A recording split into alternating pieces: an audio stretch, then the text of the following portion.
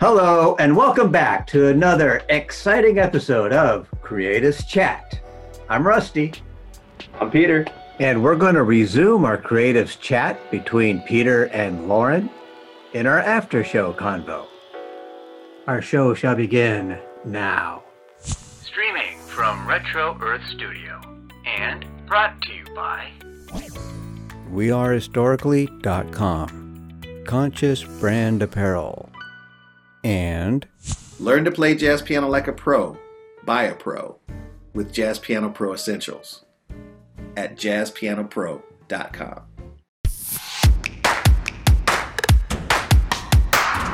Everybody, meet Lauren. So I guess in the new moves in the direction you're looking for, especially in the homesteading department, where have these past few months and this really past few years of just transformation and development and growing and understanding, where has it kind of directed you in this new movement, in this new direction? I will say it's made me a lot more thankful for my family. And the homesteading that I would like to do, I would like to get to a point where my mom can retire. You will do. We speak with intention on this show. I will be speaking with intent. My goals are to have my parents retire. My adopted parents who have sort of been there for me my whole life. I would like to be in a position to get them into retirement and have enough land where they can have their own space, and be able to do my own sort of farm to table concept whenever I so choose. Ooh. Perhaps even a bed and breakfast. But either way, I would just like to have a garden and a cow and a goat, and I would like to make cheese, and I would like to sell my fruits and vegetables. And I think I have come to a point where I've decided I need to simplify my life. You know, I am an extroverted introvert. I don't mind being a part of conversations. I love people, but I very much enjoy my solitude. I very much enjoy my peace. And so much of my life has been stressful my entire life, to where I've just gotten to this point where it's like I need peace and quiet and calm, and I need to be in a position to give myself that. So, you know, I think if I was waking up every morning and going and tending my garden, I'd be a pretty happy lady. Well, that's the fascinating aspect of when we are really going through those catalytic moments in our lives where it peels back so many layers, where we just see that truth of our heart, what we really want, where we want to take things. Mm-hmm. It never ceases to amaze me how it always comes back to these simple components of simplicity, immersion with nature and life, and really more so doing things by hand. Yeah.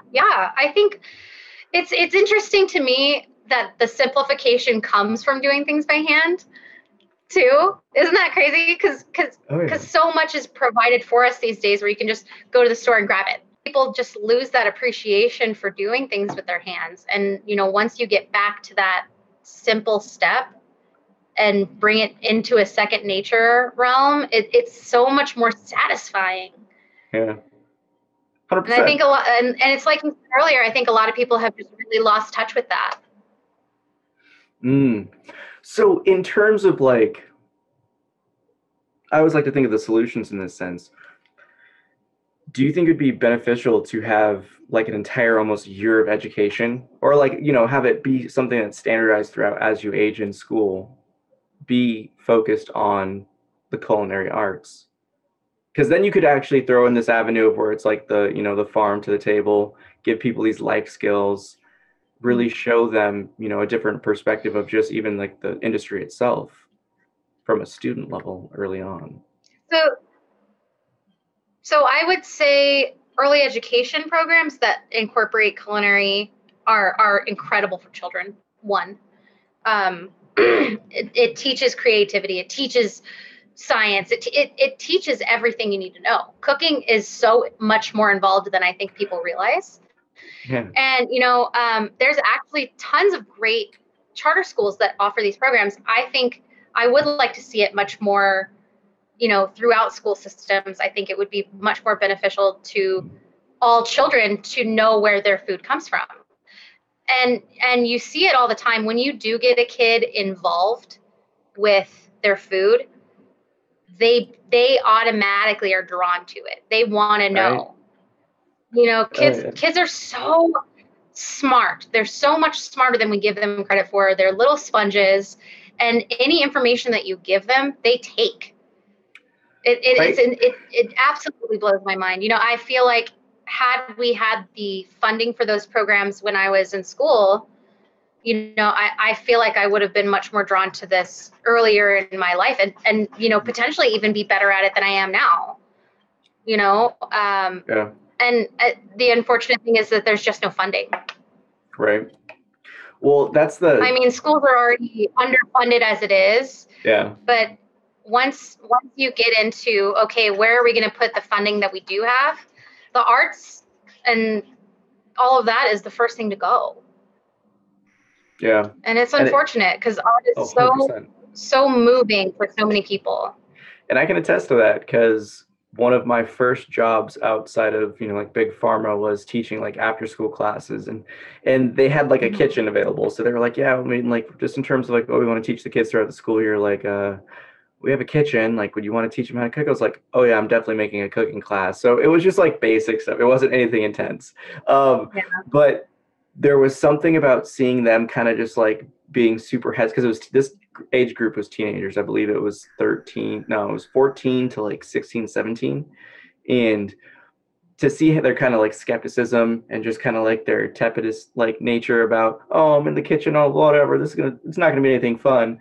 And then after that first class, when they actually got to eat their food, there was like a switch that turned on at least like 95% of them, where it was just like, oh wow, like you could just see the satisfaction in their eyes when they're like, I made that. It's just like, it's such a simple win that, especially in this age of like all this mental health pressure and just the different aspects of unhealthiness that our society conditions many into. It's just such a simple win. It's just learning how to make your own food.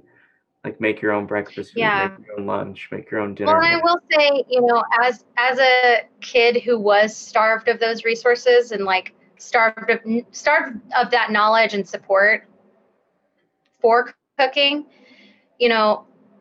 if there is an outlet for that in another place, that's incredible, because I can't tell you how many kids probably grew up like I did, where, they had no support. They had no one telling them they could, and no outlet or funding in their schools to get them there. So, it all comes back to having that support would be incredible for these kids, Yeah.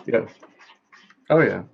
Well, in your own experience, you talk about mentorship and having just really these cool relationships with people and that are leaders in your field. How do you feel a mentorship has really transformed your professional and kind of personal life?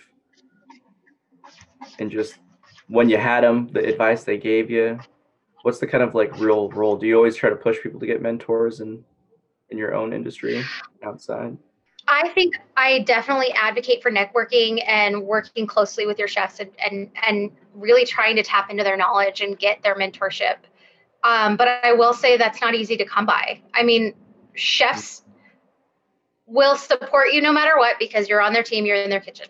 But unless you show some real gumption and some real drive, they're not going to invest their knowledge in you. You have to earn respect. You have to earn their willingness to put themselves out there for you, and give you the knowledge that you want and need. It actually can be kind of tough. Some chefs won't even let you touch the food. Like it can be challenging. You have to really get in there and do your best every day in order to earn that mentorship. You have to express the desire for it, but you have to be the one to show that you're worth it. So of course, I do recommend that everybody tries to find a mentor in their field, but I will say in my particular field, it's a little harder to come by unless you're really, really driven.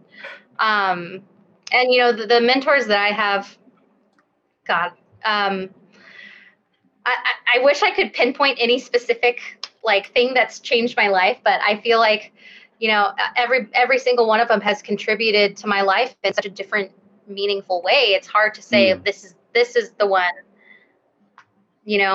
Oh, 100%. 100%. I'm very glad that I got all of them. Love it. Well, it just comes back to that everyone's a piece of the same puzzle. And when we can exchange those pieces of wisdom, then it's just our picture gets clearer, we understand ourselves more. But that gumption you speak of, that drive, I'm really interested in how that enabled you to kind of push through all these times of just kind of life throwing the haymakers at you. It all goes back to human connection. Again, like if I didn't have the kind of support system that I have, it would have been very difficult for me to do it. I myself am a very driven person, but there were a lot of times where I was going to give up. I'm not ashamed to admit that. Yeah. It's unfortunate, but I think we all hit those spots where we get discouraged and there's no way out, or there's no, light at the end of the tunnel. But if it wasn't for my incredible adopted family and all my kitchen brothers, it would have been very hard for me to pick myself back up. But actually, that is a fair point to my chef Aris, because he's always the one who tells me to stop crying. He's the pusher. So. Well, even in that sense, though, has your relationship with cooking changed this past year? Like, it has. It's changed a lot. In what ways? I'm curious. After my dad passed, I lost a ton of my passion. It just died for months.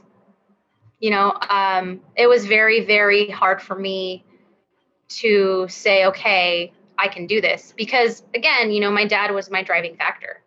Yeah. It was very hard to continue to have a passion for cooking when you lose your superhero.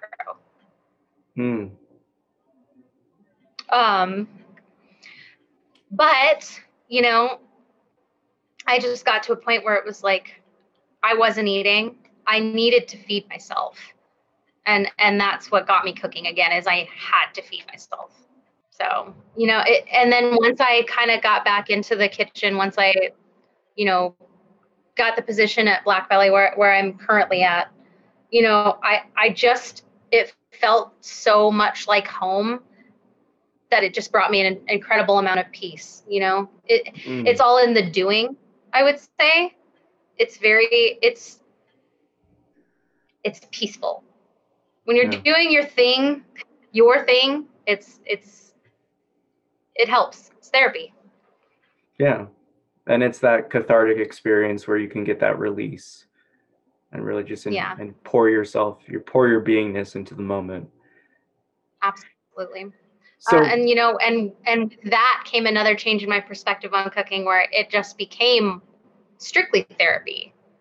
And I ended up having just this newfound joy of being in the kitchen again, which was so crazy to me, because I didn't even feel that joyful when I first started cooking. And it's crazy to me too, because I had been rusty for a while. I'd made all these mistakes. I'd forgotten a ton of things. I had oh man, I massacred a halibut.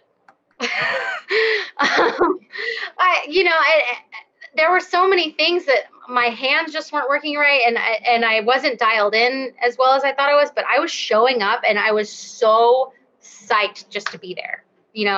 It's so crazy. The fluctuation over the past 6 months has been a wild wave to ride. But when you come out on top of it and you really do try to ride it to shore, that's the coolest thing to see. And cooking's all about creation. Like you're creating so many new experiences that it changes perspectives. It's always cool to be fascinated. But then I always like to kind of go back to that quote from Ratatouille, where he says, anybody can cook, but only the fearless can be great. Because it does take a lot of grit. It takes a lot of work. It is hard to be a chef. It's hard to be successful in the restaurant industry and in the food industry in general. Anybody can slap some food on a plate, but to do it really, really well, to really make it something that people come back for, that they really enjoy, that they really care about, you gotta have that something. Excellent.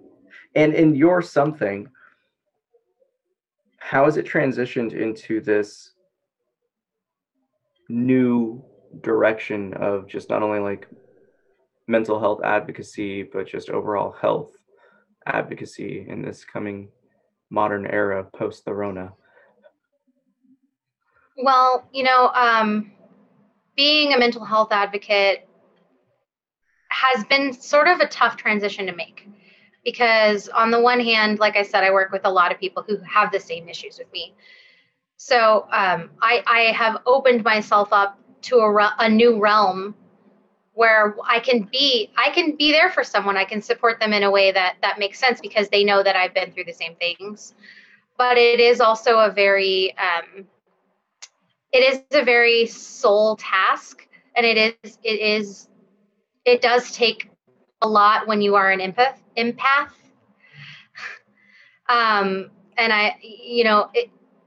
it's sort of it's sort of shifted my focus away from just executing food to really caring about the people that I work with and work for, or that work under me.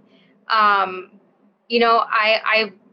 think I used to just be like, this is the way it is, and this is it, and then blah, blah, blah, blah. But then Corona happened, and I like I said, I've spent all this time with my family. I've become much more compassionate and patient. And I've had conversations with the cooks that work for me that are a lot more kind than I've ever been, which is, I don't know. I mean, because I see that they are like me, and I want to protect them in a weird way. I think it's made me more of a mother. It's made me the motherly type, I suppose. But I'm a strong supporter for everybody who works for me. I'm a strong supporter for everybody who works with me and under me and over me. And I think it's turned me into this person that's like, I'm here for you. Yeah. The compassionate wells have opened up fully. It's definitely re-energized me a lot to give more of myself. That's something that's really it's exciting, yet it's also incredibly validating just hearing you say that, because I've always found that when people come to this point of being happy, right?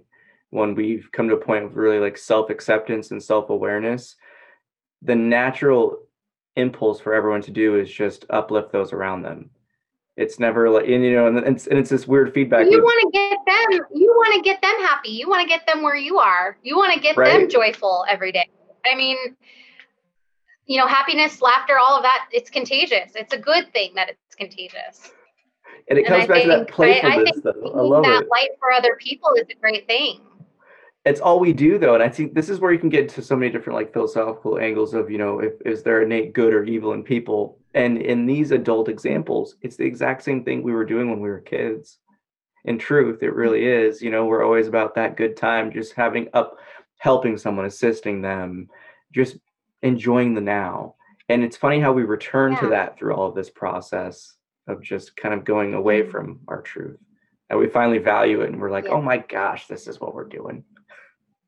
Yeah.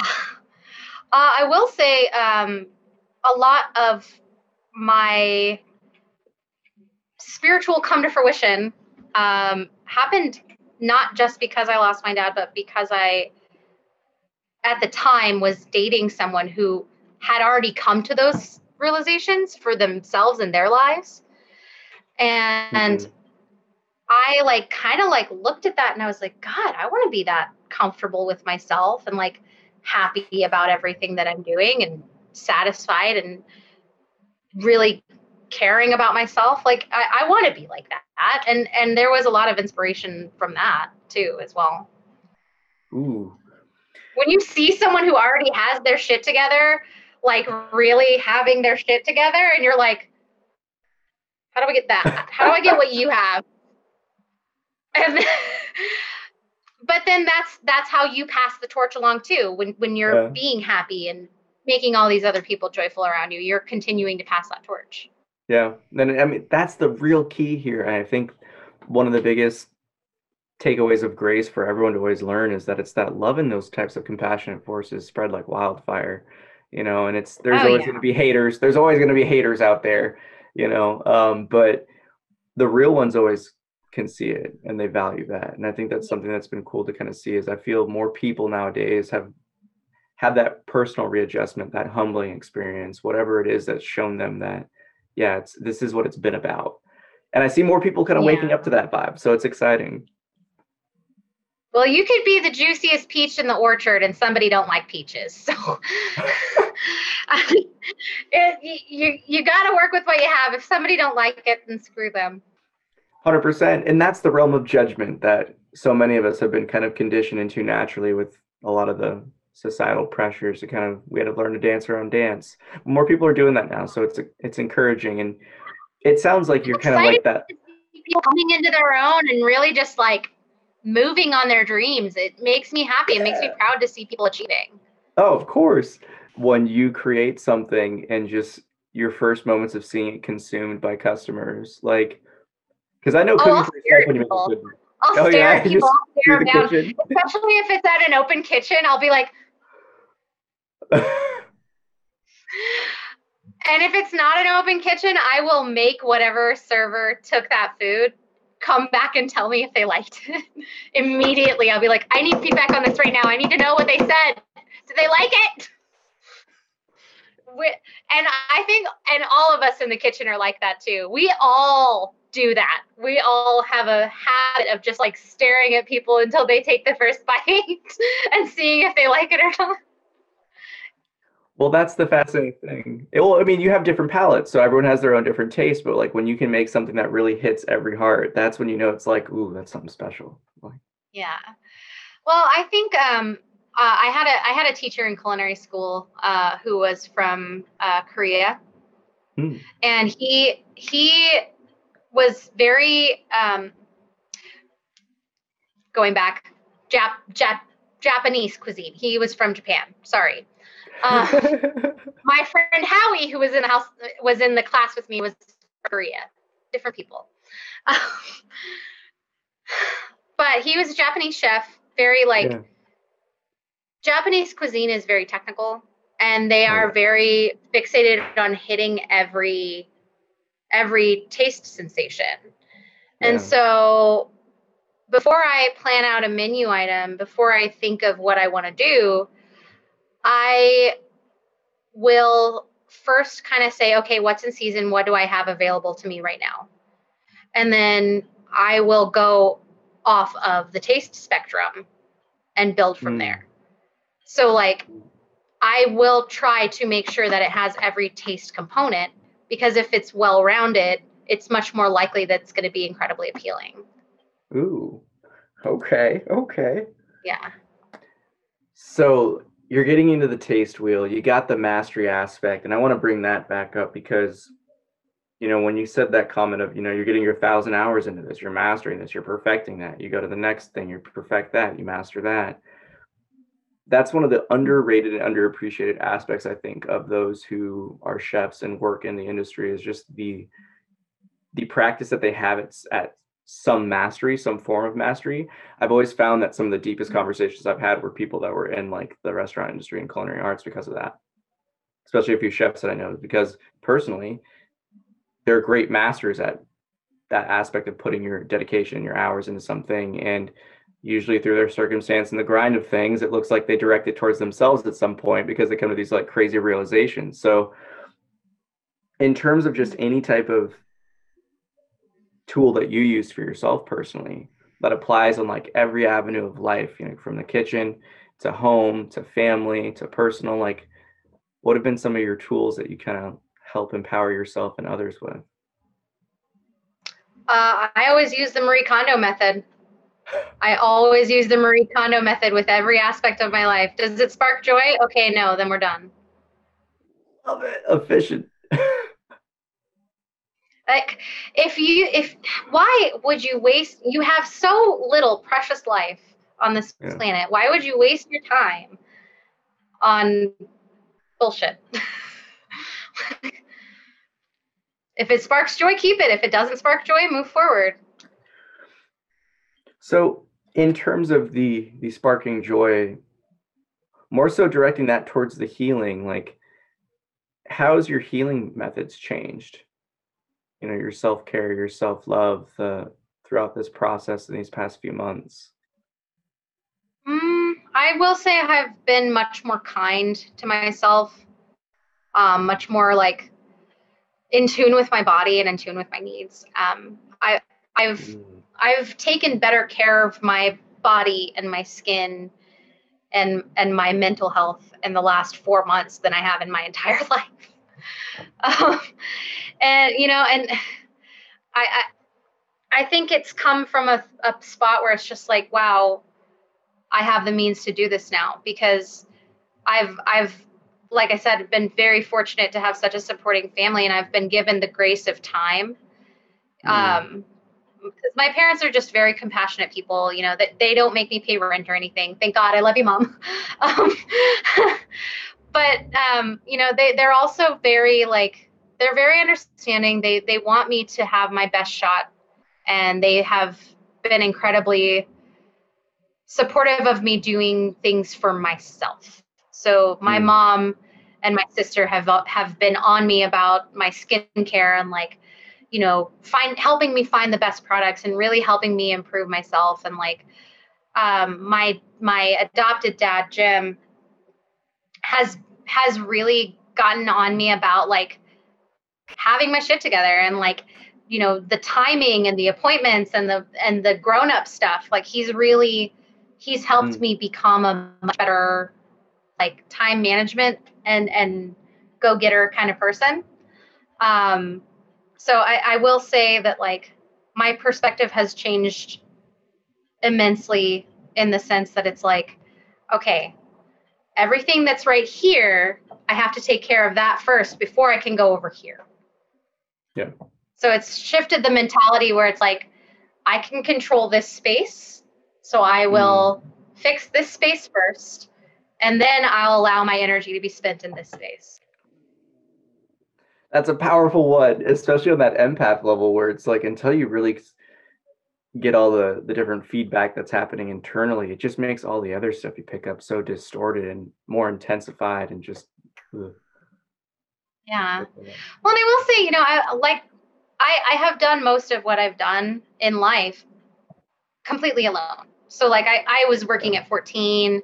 You know, when I moved to Seattle, I was pretty much by myself. I lived there for 6 years. I was very self-sufficient.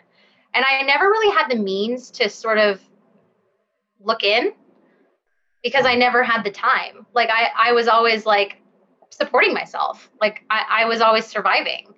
But you know, it's because my parents have given me this environment that I've been able to kind of take a step back and be like, oh, wow, it's nice to take care of myself.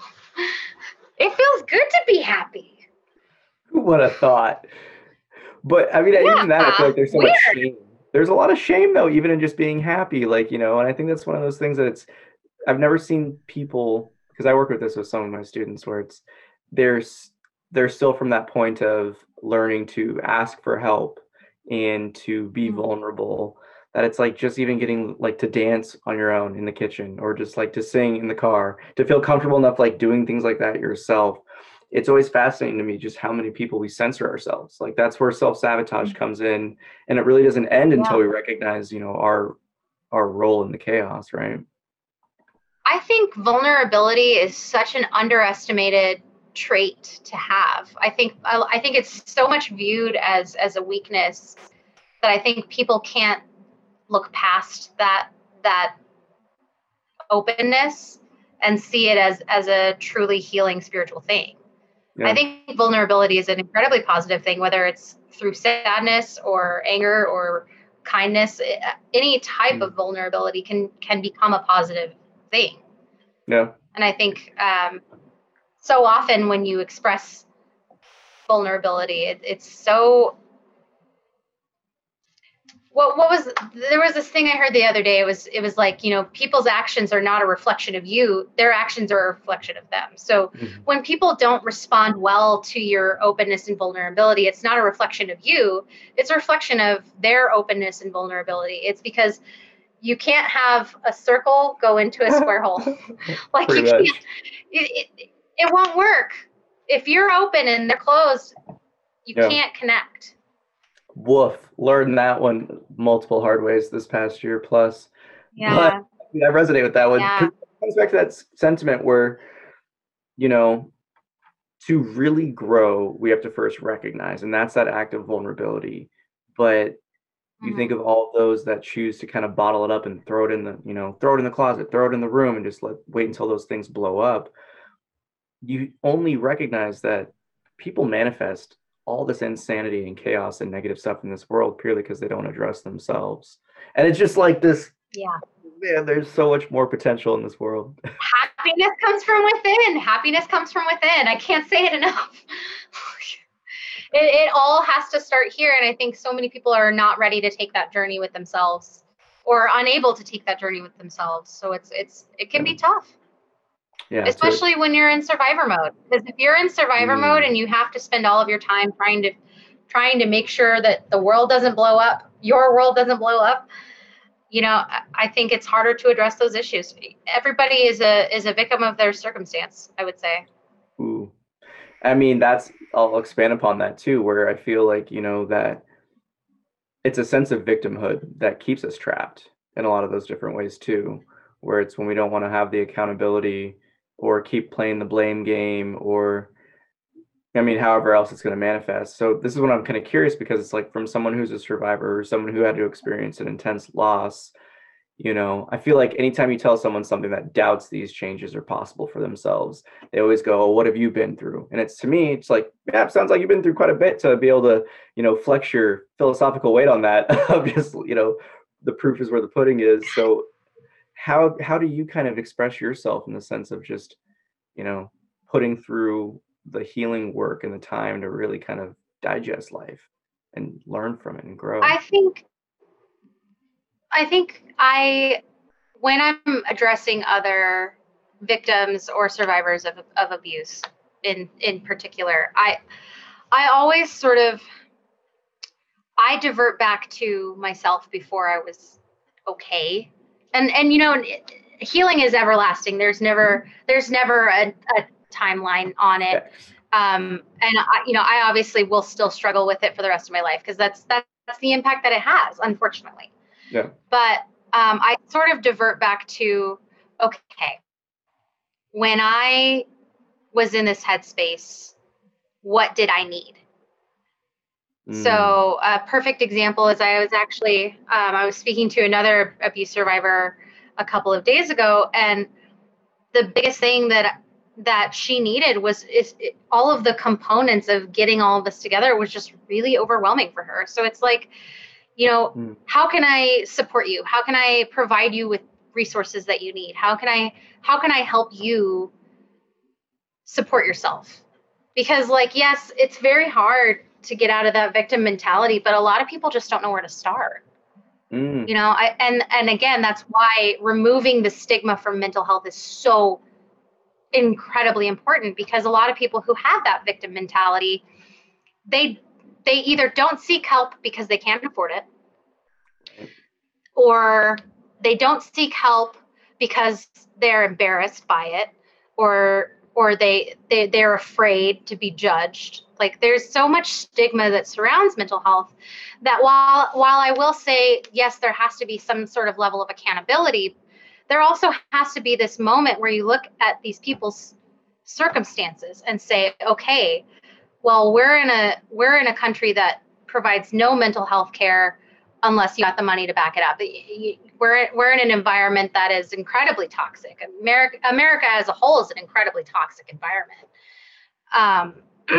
The mentality in America has shifted in an incredibly toxic way over the last 4 years, I would say, where, you know, it's stuff that was always present, but now it's more aggressive, and the people who are subject to it are already vulnerable. So it just makes it harder, you know, especially like, and I'll go back to like race. So if you are a person of color, it's even harder to get these resources because you're systemically pushed in a less forgiving situation. You know, I will say that a lot of people who have, you know, the quote unquote victim mentality, a lot of them come from poverty. You know, a lot of them are people of color. A lot of people end up staying in these situations because they don't have the resources. So it's very difficult to say, okay, well, you have to take accountability. You have to be the one to pull yourself up by your bootstraps. How can you do that if you have no access to any resources to do so? See this? Oh, I gotta push back on this because I use the term victimhood and accountability as the sense of truly what creates, you know, the definition and difference between adolescent, a teen, and an adult. Just because in the sense of, you know, victimhood is meaning that it's just like the accountability, the sense of taking your life and be like asking for help, putting yourself out there. I think the victimhood, because I experienced it from this angle where it's just like suburban area, you know, I had a lot of people who played the victim to their role and they got into really intense addiction. Like a lot of my friends that I grew up with are, you know, heroin addicts, like in and out of rehab for years, MIA, just no one knows where they're at. And a lot of it was because of this kind of poor me victimhood mentality where they just didn't want to actually be vulnerable with themselves and hold themselves accountable. And accountability, again, is just honesty in this light, where it's like, you know, in order to create a culture where everyone can feel supported, I think it's the biggest thing here is the stigma aspect of judgment more than anything else, where it's like I feel like everyone has to go through this victimhood process before they come accountable. It's just like the hero's journey in our lives. But it's that light of like, do we actually value as a society like growth and change and people addressing that they have issues and they want to work through them? No. You know, and it's especially one of the things that I found in the Black community is that there's always a stigma on that, where it's just like there's some type of seeing yourself as soft, or I know even getting teased like, oh, that's just your white side, Peter. Like, you know, hearing that type of stuff, like, you know, so I think it's one of those things where there's complexities everywhere, but ultimately, like, you know, I'm a firm knower in the strength of humans. I mean, we have so much potential in this world where I really do see a lot of it coming down to that avenue of heroes. You know, I mean, it's a beautiful thing that you said it, and I could feel the sincerity and just the energy from it, of when you said like, oh, your dad was your hero in that sense of, you know, for the especially for inspiration. Like that's something that I feel like we really just don't have anymore for a lot of people. It's like they don't really have heroes, and that type of inspiration, that type of like direction that we want to take our lives it's a huge one. Yeah, you know, and again, like a lot of people don't have that, you know, especially if you end up in the situations that I was in. Yeah, like if you don't have a whole lot of support on your side, it's really hard to come out of that. But like, you know, I will say that had I not been adopted and not ended up eventually getting that support, I just don't know that my life would have turned out the same. I think it does boil down to, you know, like the nature versus nurture kind of argument. I think that there does need to be people in your life that want to help you.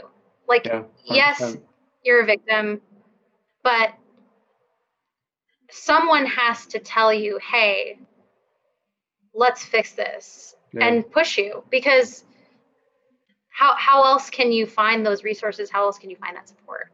You know, especially with healthcare being completely unaffordable in this country. And not really the right type of mental health. We have a lot of just drugs first over real healing. I very much recommend actual therapy. actual therapy does help. I think, again, there's so much stigma behind getting help that it's like, okay, well, I'm not going to go to therapy. Why would I pay someone to listen to my problems?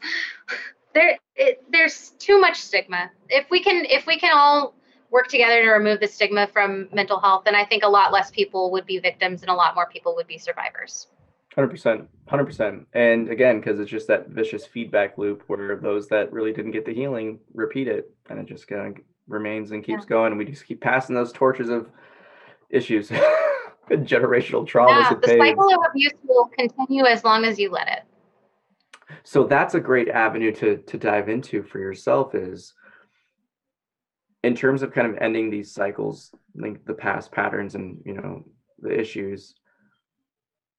I do know that it's always recognized that like healing is a continual process. We're living in this infinite onion where we can just keep peeling those layers back. But you briefly mentioned it earlier, but where's that humility and honesty for yourself? How has that really transformed your self-awareness? I had to take a hard look at some of the actions that I've taken in my life. Because, I'm certainly by no means perfect. I am no Mother Teresa, that is for sure. I have become a kind and compassionate person. And I do like to think that, I try to, for the most part, make the right choice. But I've made a lot of poor decisions. I've hurt a lot of people. I've done a lot of things that I'm not proud of. And I had to sit down and look at some of those actions and be like, is this who I want to be? Is this the kind of person that I want to be next year, 5 years from now, 10 years from now? Do I want to leave a legacy behind? Do I want to be a kind, compassionate person and love the people around me and spread joy? Like I had to take a hard look in the mirror.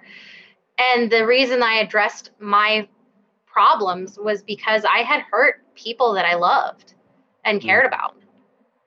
Yeah. I think it takes losing something you really, really care about to have to take that hard look in the mirror and say, okay, something's got to change. And that's the one aspect of life that I feel we have the most, obviously it's a turbulent time, but we have the most confusion because we're not really sure which direction to take things.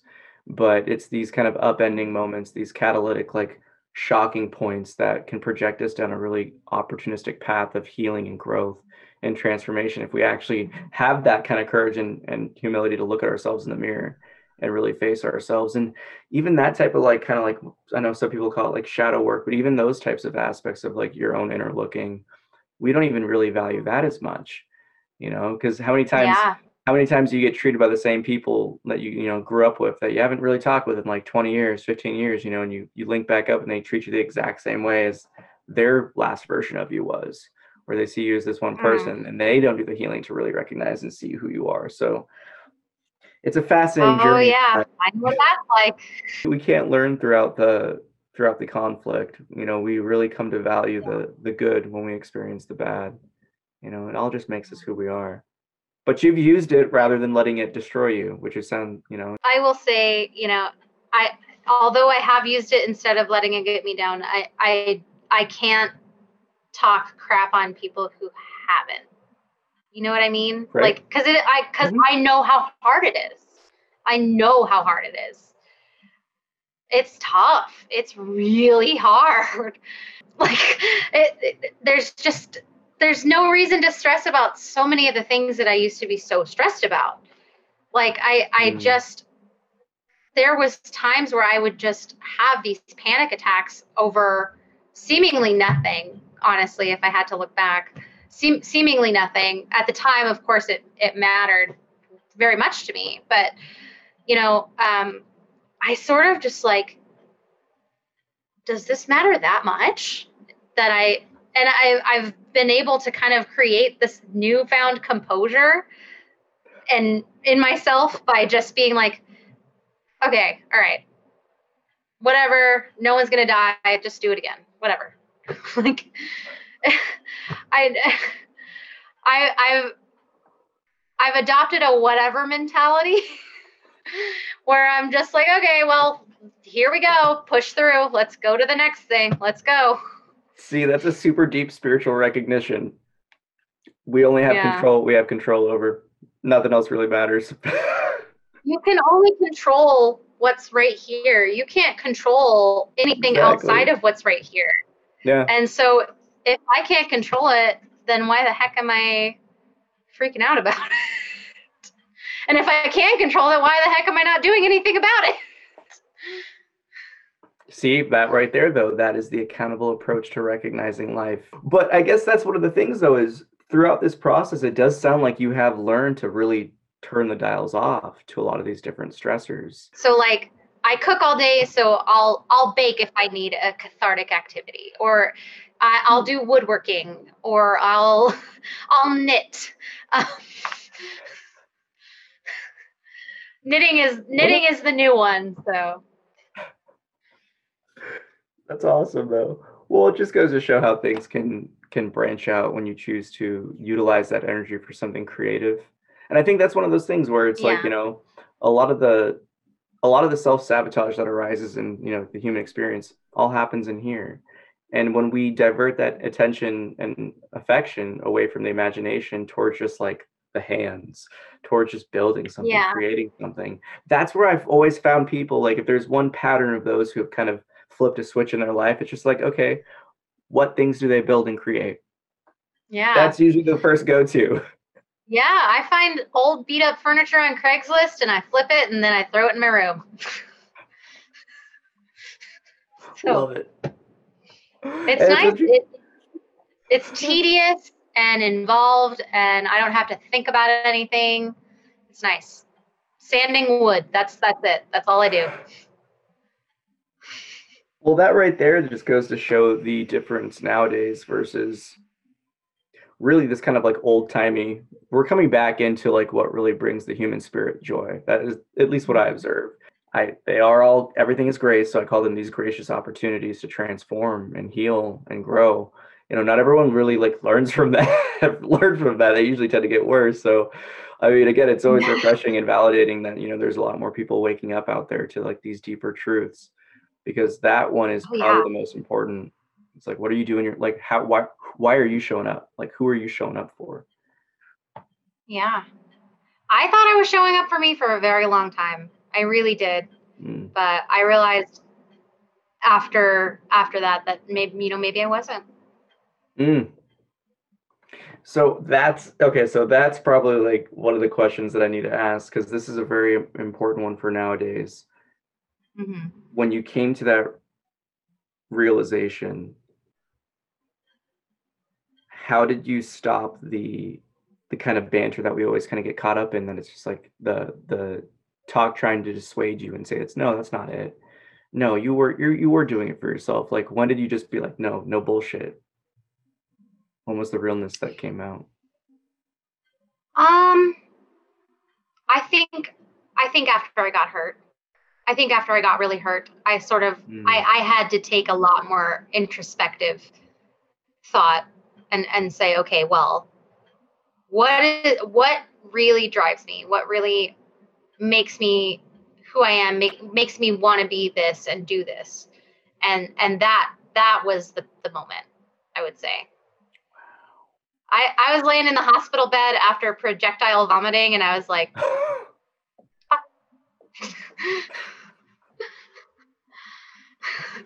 well, hey, I had projectile vomited on the nurse, and I was like, you know what?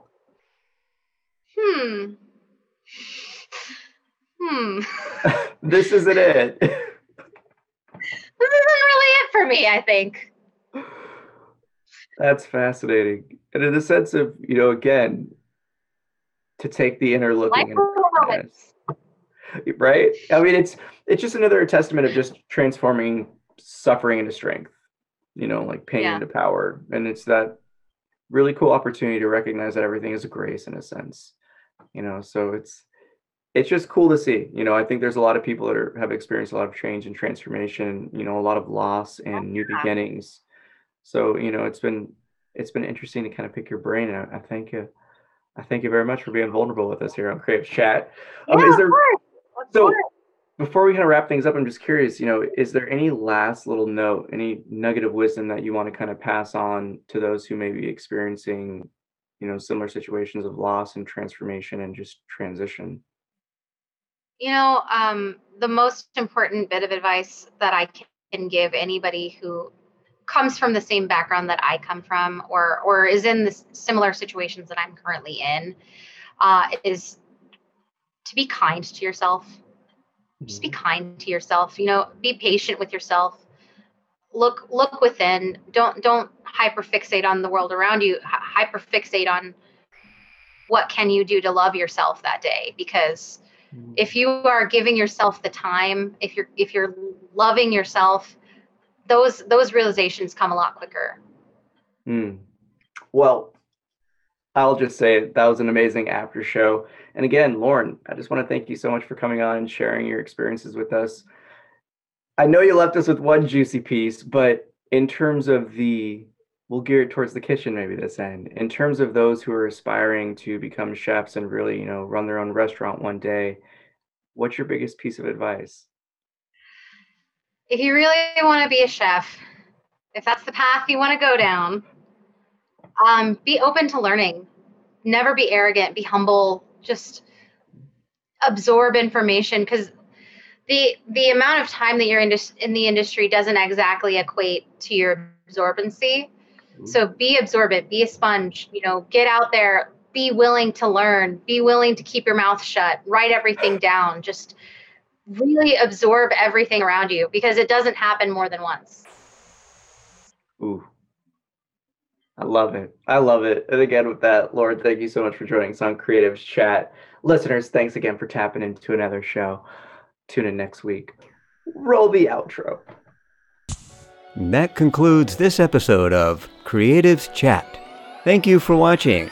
Join us every Thursday at 3:33 p.m. Pacific Daily Time as creative minds get together and chat about who knows what. View more episodes on our YouTube channel. Don't forget to like and subscribe. Thanks again to our sponsors for making this show possible. Thank you, We Are Historically, for your conscious human apparel. Shop online at wearehistorically.com. Hi, I'm Darius Wilrich. I'll teach you everything you need to know about playing jazz piano like a pro with my 12-week online video course and downloadable guidebook, Jazz Piano Pro Essentials. Enroll today at jazzpianopro.com. Thank you for joining us. Have a happy always. Yeah, that was a solid one.